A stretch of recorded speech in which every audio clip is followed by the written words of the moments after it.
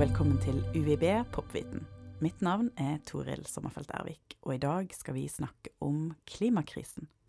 Føler du deg overveldet av skrekkscenarier og motstridende råd? Da du ikke alene. Men du kommet til rett sted. I dag skal vi hjelpe deg med å rydde opp i all informasjon der ute. Etter å ha hørt denne episoden, så skal du ha fått noen enkle svar på hva situasjonen akkurat nå, hva du kan gjøre, og hvor stor forskjell ulike tiltak vil ha. For å svare på det, så har jeg fått hjelp fra UiB-stjerneskudd Silje Kjelsvik, som forsker på nettopp klima. Du har ikke engang fått levert masteren din i fysisk oseanografi enda, men har allerede jobbet lenge for UiB, og blant annet startet Klimastiftelsen Om i morgen, som jobber for en grønnere og bedre verden. Velkommen til Popviten, Silje. Tusen takk. Men før vi stuper ned i alle løsningene, hva status for klimaendringene akkurat nå? Problemet at vi har sluppet ut så mye CO2 til atmosfæren. Og det har vi gjort siden den industrielle revolusjonen. Og problemet med det at når vi slipper ut klimagasser, så vil de holde på varmen, sånn varmestråling fra jorda som går mot verdensrommet. Så det som om jordkloden på en måte har tatt på seg en dyne som bare får mer og mer dun. Vi har på oss vinterdynen midt på sommeren, ja. Og vi får ikke til å ta den vekk. Og det jo på en måte bare ett aspekt at det blir varmere, men det jo mange andre ting. Det blir våtere der hvor det allerede vått fra før. Så det blir hyppigere flommer, det blir mer skred. Det har vi jo sett mye av her på Vestlandet. Ja. Og så havnivået det stiger jo. Det har steget med 20 cm det siste 100 året. Ja, det ganske mye. Det ganske mye, og det jo faktisk det 2 årsaker til det. Det ene jo at havvannet, når det varmes opp, så utvider det seg. Tar opp mer plass, rett og slett. Ja. Og det andre jo at smeltevann fra breer og iskapper på land, det blir tilført. Øygrupper jo spesielt utsatt. Ja. Og så det jo hetebølger. Det blir jo varmere der hvor det allerede varmt fra før. Og det fører til tørke og til matmangel. Igjen noe vi har sett både i Norge og for eksempel i sommer sør i Europa. Ekstremt høye temperaturer, 40 pluss. Nei, det helt ekstremt.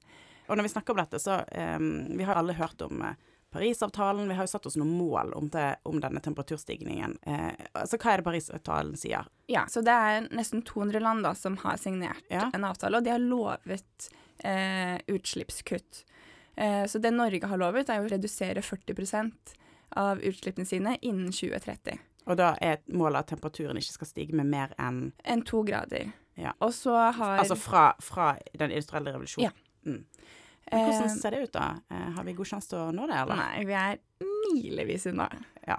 De sier at de skal gjøre det, men så drar de hjem, og så gjør de egentlig... Nada. Nei. Så Parisavtalen akkurat nå, long shot, for å si det mildt. Ja. Og det bare 10 år til vi skulle ha vært der, men mest sannsynlig så kommer vi til å ende opp med en mye høyere temperatur enn det målet. Og hva konsekvensen? Altså hvis vi nå har vi snakket om mye konsekvenser som vi ser allerede. Ja. Men hvis vi hopper 10 år frem i tid da, eller kanskje til og med 20 år, hvordan ser verden ut da? Det egentlig rett og slett å bare forsterke alle disse punktene som jeg nettopp nevnte. Issmelting, ekstrem varme. Ja, sånn som de temperaturene vi har sett liksom bare sør i Europa. Altså, kan man bo der da? Vi må jo flytte på oss. Det sommeren som var, selvfølgelig, altså nå må vi jo se, klima jo trend over en lang tid. Ja. Så på en måte å se på enkeltsommere, eller enkeltvintere, det blir ikke på en måte det samme. Men det jo en ganske tydelig trend når man får nye varmerekorder hvert år på rad. De siste 5 årene, altså fra 2015 til 2019, ligger an til å bli den varmeste 5-årsperioden noensinne målt i menneskets historie på jorden. Ja. Så det jo en tydelig trend. Og det vil jo bare fortsette. Så det steder som blir ubeboelige? Ja, og kanskje steder som man ikke hadde tenkt seg fra før. Altså, jeg ser jo Midt-Europa, ekstremvarme. Det store området, både nord og sør for ekvator, vil oppleve ekstremtørke og hetebølger. Så veldig, veldig, veldig altså utallige klimaflyktninger. Flyktningestrømmer som vi på en måte nesten ikke kan forestille oss. Ja, det høres jo egentlig helt forferdelig ut. Men vi skal ikke bare sitte her og snakke om hvor forferdelig det vi skal snakke om hva vi kan gjøre. Men Norge jo et kjempelite land. Betyr det så mye hva vi gjør? Ja, for vi jo egentlig en av verstingene. Vi kommer veldig dårlig ut hvis vi ser på nasjonale klimagassutslipp i Norge og sammenligner oss med resten av Europa. Når resten av Europa har redusert sine utslipp, så har vi i Norge økt utslippene våre. og vi har dobbelt så mye utslipp som det globale gjennomsnittet, og vi slipper ut dobbelt så mye som svenskene. Altså de andre driver og reduserer, Ja. men vi øker. Øker vi fremdeles? Er vi på vei opp nå? Vi er på vei opp. Ja, det er jo... Ja, Dette er hovedsakelig knyttet til olje- og gassnæringen. ja det gir jo mening. Men det som er så rart, er jo at de største utslippene knyttet til vår olje- og gassnæring, de er ikke engang beregnet når vi ser på utslippene i Norge. For vi tar bare med produksjonen på norsk sokkel. Altså det vi slipper ut for å få tak i oljen. Ja. Men så tar vi ikke med den konsekvensen det har å bruke den, rett og slett. Så det er jo bare helt vanvittig.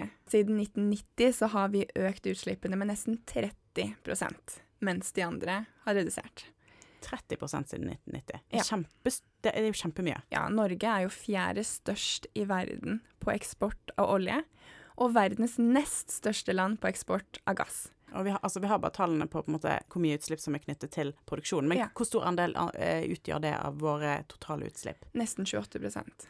Og det er på en måte bare en Det er bare del av de brødsmulen. utslipp. Ja. Men hvis det er sånn, og vi har et mål om å slippe ut mindre CO2, Ja. hva må Norge gjøre i forhold til olje- og gassnæringen vår, egentlig? Altså hvis vi skal på en måte bidra til at det går an å nå noen av disse målene våre. Vi må utfase olje- og gassindustrien. Altså utfase betyr jo rett og slett slutte med det. Ja, vi må slutte med det helt. Ja. Det kommer jo alltid mye sånn skrik og argumenter for det. Men jeg tror- Arbeidsplasser, for Ja, eksempel. ja. Dårlige argumenter. Fordi med en utfasing så skal man legge ned en plan. Hvordan skal man komme seg ut av der? Hvordan kan vi faktisk skru igjen kranene på norsk sokkel? Det skal vi finne ut av. Vi må jo åpne opp for flere klima, arbeidsplasser, og vi må rett og slett legge om næringen vår.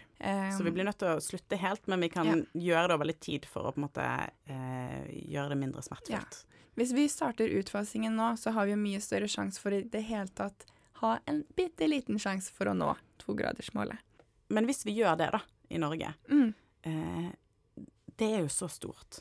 Er det på nesten nok å gjøre det for Norge, fordi det er så mye utslipp knyttet til det? Er det så mye annet vi bør bidra med? Det er dessverre så mye å ta av. Ja. Hadde vi skrudd igjen alle kranene, så hadde vi stoppet med olje- og gassutvinning, eller sett bort ifra det i det hele tatt.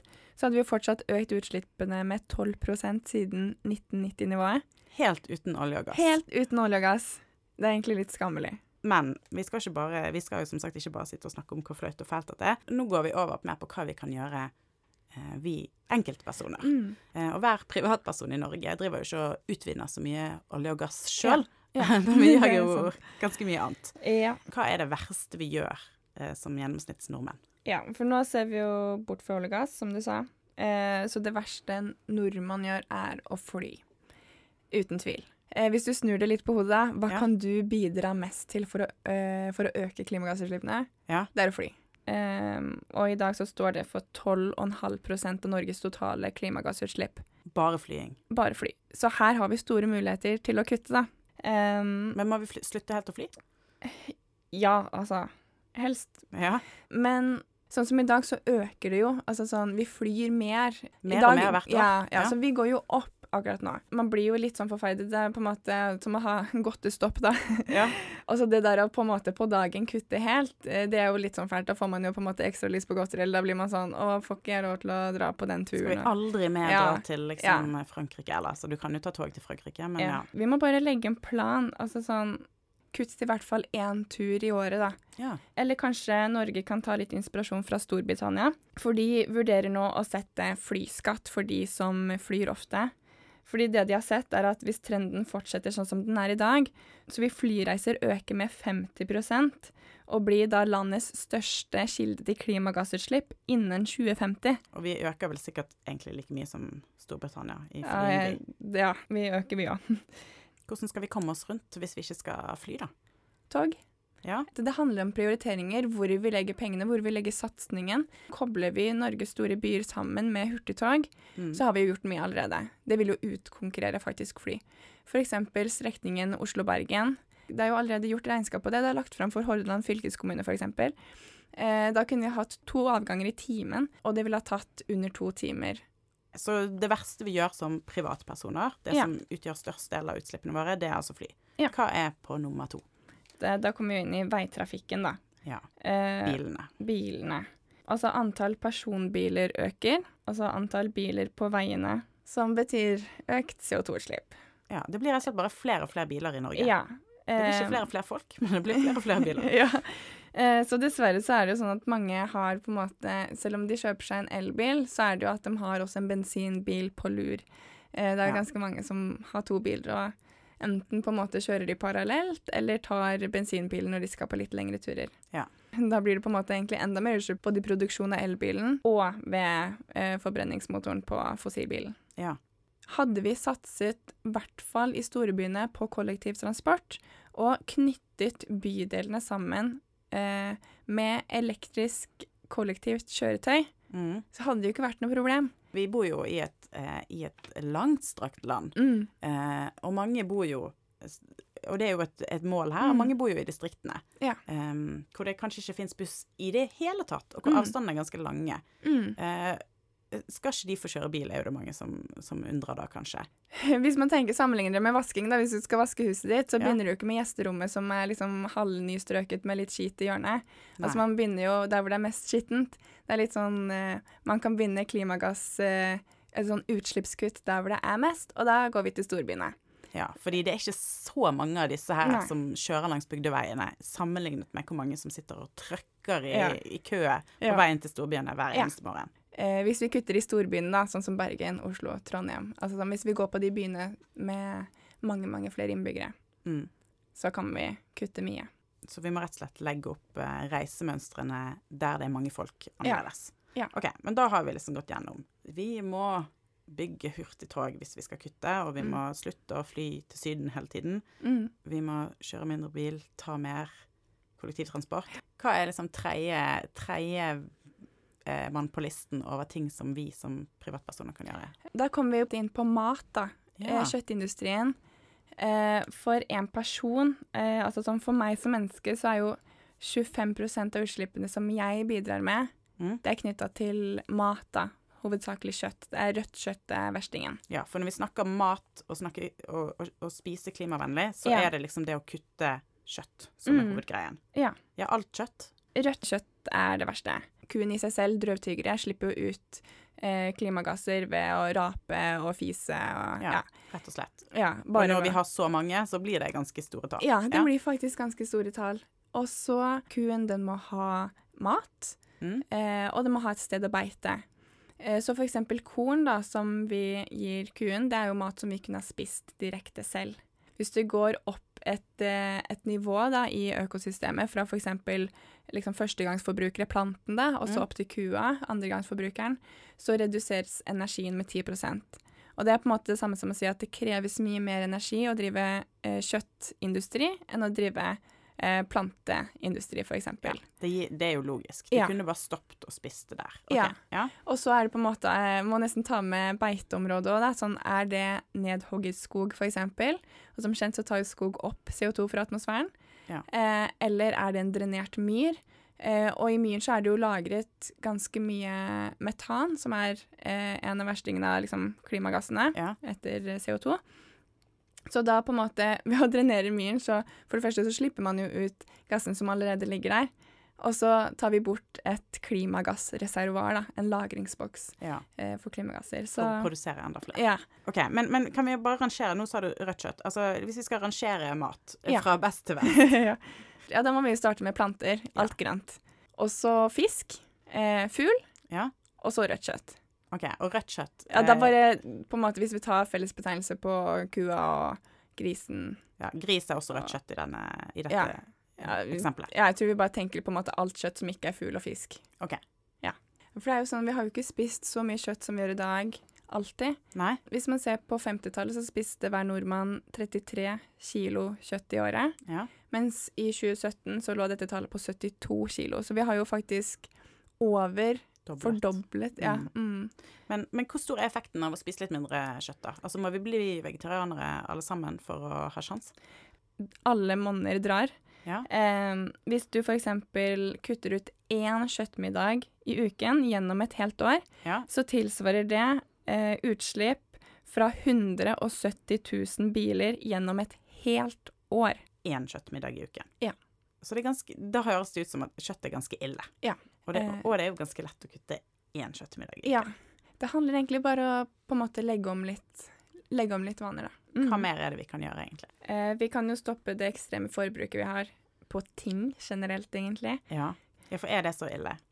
Ja, altså produksjon for eksempel av klær og sko står for 8% av globale klimagassutslipp. Europeere, vi forbruker 3 ganger så mye igjen som det globale gjennomsnittet. Ja. Og så kan vi kanskje legge Norge på toppen i der igjen, da. Vi er jo ganske mye rikere enn europeiske gjennomsnittet. Hvis man bare ser på ett par med jeans, så krever det 7000 liter vann for å produsere. Jeg tipper sikkert flere av oss har flere enn ett par jeans i skapet sitt. Og vannmangel er jo et stort problem, og som vil bli et større og større problem også. Ja, så det at vi shopper her gjør at folk rett og slett går tom for vann og kanskje vil slite med å overleve andre steder. Kan man si det så sterkt? Ja, i India allerede. I 2018 så var det en storby der på 9 millioner mennesker som gikk tom for grunnvann. Ja. Og 3 andre storbyer, deriblant Delhi, er det bare snakk om tid til når de er tomme for vann, de også. Og der til sammen så bor det 60 millioner mennesker. Ja, da blir det ganske tydelige følger av det vi driver med i de rike landene. Så hvis vi bruker alt det vi vet nå da, om klimautslippene som vi selv bidrar med, kan vi prøve å liksom si noe om hvordan vi burde leve, og kanskje hvordan vi forhåpentligvis lever om, og det er ganske korte, altså om 10 år for eksempel. Egentlig så må vi ha forandret veldig mye for å ikke få alt for dramatiske konsekvenser. Hvordan er liksom dagliglivet til en nordmann da? Ja, nå hopper vi 10 år frem i tid. Ja, nå er vi i 2030. 2030, ja. Det er jo da vi sitter og har litt sånn kollektiv angst over at vi innser at denne Parisavtalen gikk til Ja, det gikk ikke så bra, mest sannsynlig. Men vi jobber på. Ja, sant? Vi jobber på. Ja. Hvis vi bare på en måte tar denne her en late historie, da, sånn ideelt sett. Ja, vi sluttet med olje og gass, for vi innså et par år etter 2019 at det var helt galt. Ja, dette går ikke lenger. Dette går ikke lenger. Vi la kunnskap til grunn og skrudde en kranne. Vi gjorde en sånn helomvending. Vi satset på mye mer på kollektivtransport. Vi fikk i gang, og vi satset på hurtigtog. Om 10 år, da er det allerede på plass. Så når vi skal på ferie om sommeren? Ja, da tar vi en... Ja, så friluftsliv, da la oss si at det fortsatt er en kjempetrend. Ja. Så vi nordmenn, vi har jo lyst til å bare dra opp i fjellarmen, fordi vi elsker det. Vi har ikke lyst til å dra så langt. Nei, vi har sett på en måte verdien i å bare utnytte oss av områdene rundt oss. Ja, og hvis vi skal lenger? Hvis vi skal lenger, da tar vi rett og slett tog. Det tok jo ikke også veldig lang tid. Skal vi se 2 timer Oslo, og så 15 timer så er vi jo i varme strøk i midten av Europa. Men nå vil vi kanskje ikke lenger dit da, fordi det spørs jo når på året du drar da. Tar du kanskje påskeferien din der, eller høstferien kanskje, i stedet for sommerferien. Ja, for om sommeren så er det bare rett og slett alt for varmt. Alt for varmt, i hvert fall i storbyene. Ok. Hvordan bor vi? Vi bor i veldig koselige sånne grønne nabolag. Vi deler av fornybar energi. Så se for deg liksom et nabolag der hvor det for 2 hus passer veldig bra å ha solcellepanel for eksempel. Ja. Og så er det på en måte kabler knyttet sånn at gevinsten går over til kanskje et annet nabolag som ikke har tilgang på så mye sol for eksempel. Da. Og vi bor også ikke så veldig langt fra jobben, så det er jo ingen som tenker lenger på hvert fall å pendle med fly til jobb. Nei. Hva spiser vi for noe? Vi har nok ikke kuttet ut kjøtt helt, men i stedet for å på en måte kutte kjøtt en dag i uka, så har det på en måte blitt at vi har snudd om da, at kanskje vi har 1 dag i uka med kjøtt for eksempel. Og nå snakker vi om oss i de rike landene. Ja. Hvordan lever de fattige? De har jo ikke snakket så mye om i dag, men de litt fattigere landene. Hvordan lever de om 10 år? Det som er viktig er at vi deler av den kunnskapen vi sitter med. For vi kan ikke ha at alle de fattige landene i dag skal gå igjennom samme denne runden som oss, med på en måte alle skal ha fossilbil og alle skal ha alle disse tingene sånn. Så i stedet så går vi inn og vi hjelper dem med utdanning, og vi hjelper til med å sette opp elkraft. Ja. Så de hopper over alt det vi har gjort, egentlig. Ja, de hopper over alt. Rett fra på en måte der de er nå, til veldig sånn moderne, teknologisk miljøvennlig samfunn. Ja. Dette her høres jo så fint ut. Hvis vi klarer å snu så om som det der, hvor mye har vi egentlig klart å endre da?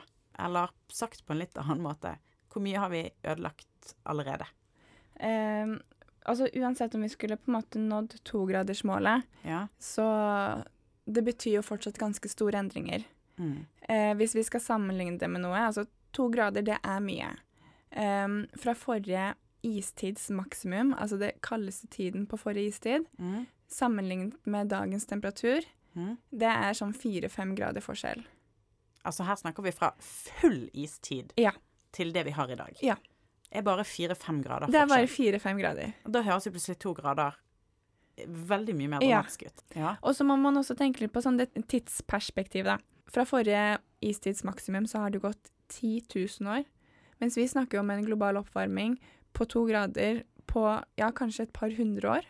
Så hvis man på en måte tenker at vi fortsetter sånn som nå, en stund til, så vil det bidra til en oppvarming av kloden vår på 3-5 grader i slutten av dette århundret. Da snakker vi faktisk, altså jordkloden vil jo klare seg helt fint, men menneskeheten, den står det litt verre med. Så vi snakker faktisk om utryddelse av alt liv på jorden. Inkludert mennesker da, selvfølgelig. Inkludert mennesker, på grunn av ekstrem havnivåstigning, ekstreme hetebølger. Det blir ikke levelig, rett og slett. Det blir rett og slett ikke levelig. Usj. Men så snakker vi på en måte 2-gradersmålet. Ja. Som på en måte er det vi håper på, og da må vi gjøre alt dette vi har snakket om. Altså det er et helt annet liv vi ser for oss. Ja. Og likevel vil vi da, i beste fall, ende opp med cirka 2 grader økning. Ja. Og det er jo hvis vi er heldige å nå det 2-gradersmålet da. Sannsynlighet for å nå det er jo ikke så stor. Nei. Men hvordan blir verden da? CO2 som allerede er i atmosfæren, altså den har en ganske lang levetid på flere 100 år. Ja, for nå snakker vi at hvis vi nesten kutter, altså mesteparten av utslippene nå, så ligger jo den CO2-en som vi allerede har sluppet ut der. Ja. Allerede. Ja, det gjør den. Derfor er det veldig viktig at vi nå også satser på teknologi som vil på sikt kanskje kunne redde oss litt grann. Vi må få vekk CO2, og da kommer den teknologien du snakker om. Ja, teknologi for fangst og lagring av CO2. Ja, og hva kan vi håpe på da? Kan vi komme ned i den temperaturen vi hadde før? Kan det noen gang skje? Altså, da skal man ha et mirakel, tenker jeg da. Altså, vi er jo langt ifra å ha teknologien som må til for å kunne fange CO2 fra atmosfæren. Altså, da snakker vi en teknologisk revolusjon. Ja. Ikke engang da er vi sikre på om vi klarer å komme tilbake igjen. Altså, vi har kanskje endret verden. Helt. Har man allerede nådd the point of no return? Det er jo litt det som er spørsmålet. Og vi har sluppet for mye allerede. Vi har allerede gått forbi mest sannsynlig. De fleste på en måte beregningene sier jo det. Men der er det jo ganske stor usikkerhet. Så på en måte, hvem vet? Er du optimistisk? Du som er relativt ung og altså, jo mer på en måte jeg har kommet inn i, altså sånn, jo mer jeg har lært, jo mer jeg har sett med egne øyne, jo mer blir man litt sånn, shit, det er sånn jorden blir på en måte etterlast til oss unge. Men vi er jo snart mange av oss ferdig med studiet. Der skal vi være ressurspersoner i samfunnet. Jeg er positiv, jeg tror vi kan gjøre mye. Men da må vi legge kunnskap om klima og miljø til grunn for alle avgjørelsene som vi tar. Ja, rett og slett. Da sier vi rett og slett også tusen takk for at du var gjest i dag, Silje. Ja, tusen takk for at jeg fikk komme. Det var alt vi hadde fra Popviten i dag. Hvis du har noen spørsmål, så kan du sende de til desk@uib.no. Vi høres!